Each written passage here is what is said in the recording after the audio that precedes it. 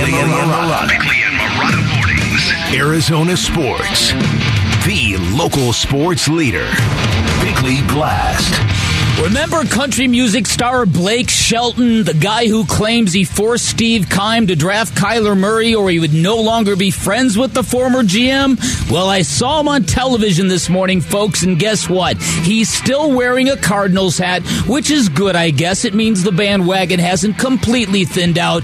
But that said, this Cardinals team has got a different kind of target on its back, and some are surely snickering over Jonathan Gannon's comments on Monday and how he wouldn't declare his Week 1 starting quarterback because it gives him a competitive advantage. Now, maybe that would be true if you have Joe Montana and Steve Young to choose from, but unleashing Josh Dobbs or Clayton Tune on an unsuspecting opponent is not anyone's definition of a competitive advantage, and it's that kind of amateurish stance that will make skeptics howl with laughter, as if being the only team that hasn't announced a Week 1 starter is a good thing. I also think the pressure is clearly growing around Gannon because he's been in the NFL a long, long time, and he knows how vicious this sport can be when results actually matter in a league where you get no mercy from anyone, which is fine if you're the architect of the team responsible for regenerating talent,